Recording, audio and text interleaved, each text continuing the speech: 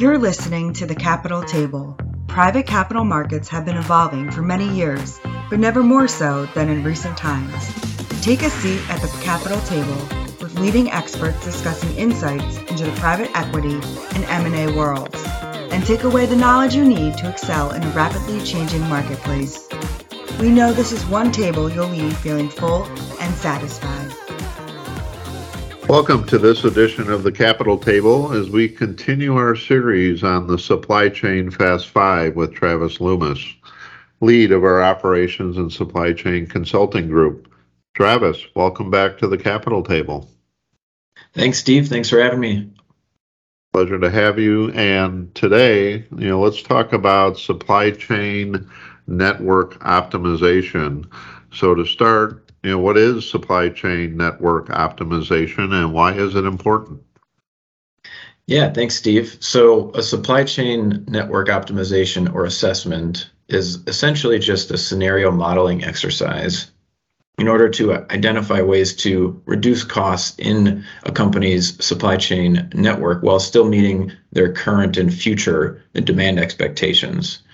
And it's really important to do these kinds of exercises, especially when companies who have built their supply chain network many years ago and have since grown significantly, they may not be as effective as they think they are in terms of overall cost optimization, as well as not realizing that there are lost sales opportunities because their fulfillment network isn't set up appropriately.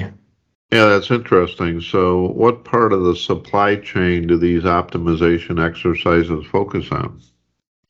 Well, it really could be any part, from evaluating raw material suppliers to third-party manufacturers or co-packers to even their own manufacturing plants or ultimately the distribution centers and the final delivery to the customers.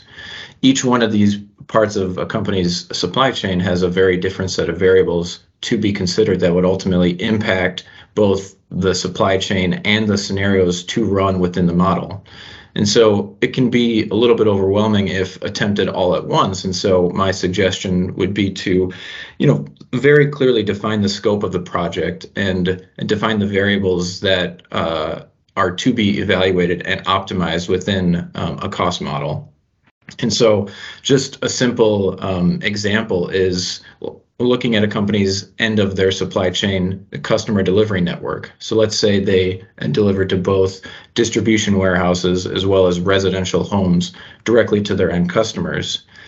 These two customer profiles look very different, most notably in terms of quantity per order, as well as the delivery time expectations from the date they place the order. And so the company could then further narrow their focus to, say, non-distribution center orders, so focusing more so on the residential side. And they ultimately find that they can deliver to residential customers in, say, 2 days or less after placing the order in 32 states within their current supply chain network. And so one of their goals may be to increase the number of states where they can offer that a 2-day delivery. And so the scenarios could focus on identifying states or regions of the country where they see those lost sales opportunities and what it would ultimately mean to expand to that area. It could also even be just a repositioning of 2 warehouses into one larger warehouse that is more geographically aligned to where the orders are currently going and where they plan to go in the future. It may even just be running scenarios to identify current warehouses that need more inventory space and could drive their on time and in full metrics up from, say, the low 90s to the high 90s. All of these kinds of scenarios and many others could be run in a sophisticated model and will ultimately help with their go forward decision making of where it's best to make changes to their network in order to drive that efficiency that they're looking for. Yeah, really important focal points and a great example for those who are addressing 2 different distribution channels. But, thinking about the modeling and the data requirements for something like this, do only large companies with very complex supply chains find the benefits justify the costs from an assessment like this? I think maybe in the past, but absolutely not anymore.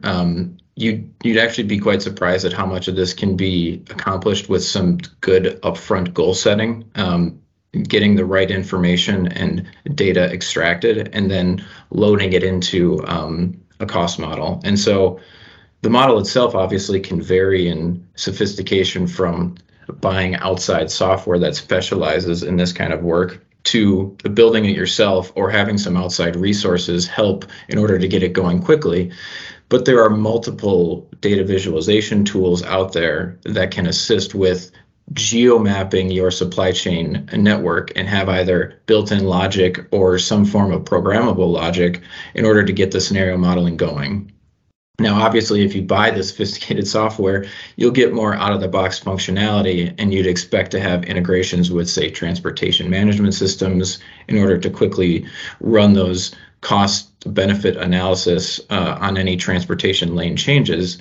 Or if you're looking at potentially physically moving warehouses, the software may help identify the average cost per square foot of any leased warehouse space in a particular zone near the center of gravity output from those particular scenarios.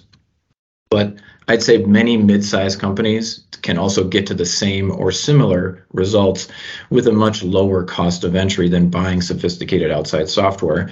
They'll just require a little bit more independent research, maybe a few more internal or external resources, and then probably just a little bit more time. So speaking of time, when is a good time to do this sort of exercise? Yeah, well, again, in the past, I would have said it's probably best to, at a minimum, align it with your 2 to 3 year strategy timeline. But with the current shift in the marketplace dynamics and the expectations of companies to be more agile and have more resilient supply chains, I'd actually say at least once a year, if not more frequent, depending on your industry. Also, in the context of, say, a transaction, anytime you're planning to acquire or have recently acquired another business, these kinds of network optimization exercises will be useful in order to determine any redundancies or capacity opportunities that can help reduce cost and drive the investment payback higher. And then on the flip side of this, if you are finding that a particular product line or manufacturing process is not as profitable as expected, even after doing some of these cost scenario models, it may be an opportunity to identify if you can carve out that entity or that particular product line for a potential sale. Yeah, that's right. The landscape certainly seems to be continuously changing for companies in terms of, who's reliable in their supply chain network, which vendors are cost effective, and who can effectively deliver with the current set of labor resources out there. Yeah, absolutely. And so this may be something where companies institute more of a program to evaluate different parts of their supply chain network on a more rolling calendar basis, where throughout the course of the year, they end up evaluating different regions or phases of their fulfillment in terms of manufacturing lines, customer delivery, or their network of third-party manufacturers or logistics providers. I mean, ultimately, if companies have seen or expect to see a significant shift in their supply chain costs and feel like they could do more to optimize their network, then it's the right time to do it. So recognizing that, they get to the point it's the right time to do it, but, what should a company do now to start gearing up for an exercise like this? Yeah, so I'd say first and foremost is, again, to set that scope very clearly. What part of your supply chain do you think has any gaps or redundancies that are creating cost overruns? And then once you have that set, the next and equally important part is defining which variables that you want to include, such as locations, products, customers, time. And then once you find those right variables, you want to pull the data required to actually do the analysis on those.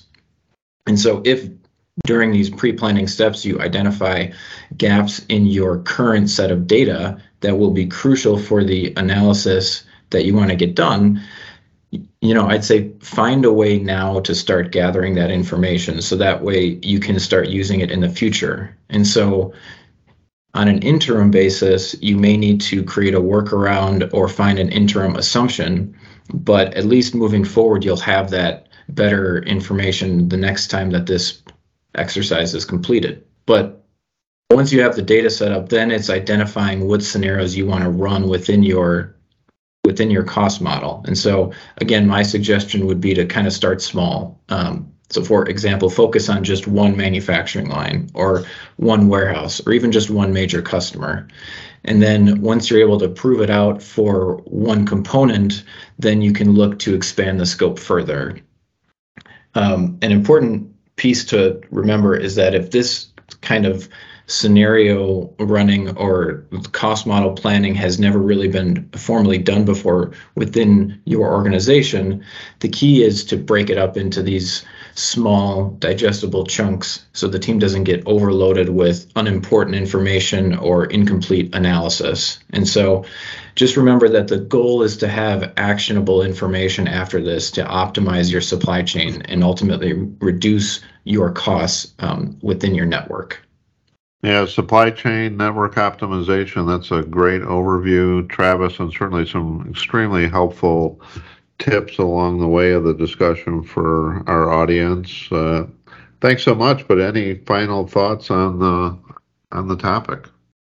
Yeah, so I think in the past, the expectations for supply chain executives was really just the balance between optimizing cost versus your performance with your demand fulfillment. But now I think as expectations continue to grow for these kinds of supply chain managers within their organizations, risk management and resiliency is just as important as cost and performance. And so having a continuous program to optimize your supply chain network on a regular cadence will only help you feel more prepared in the long run as the company continues to grow and expand.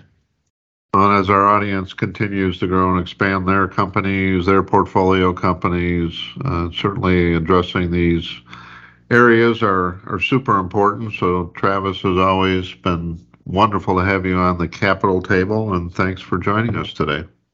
Yeah, thanks again, Steve. It was a pleasure. Bye, everybody. You've been listening to the Capital Table. For more information, please visit withum.com. Thank you for listening.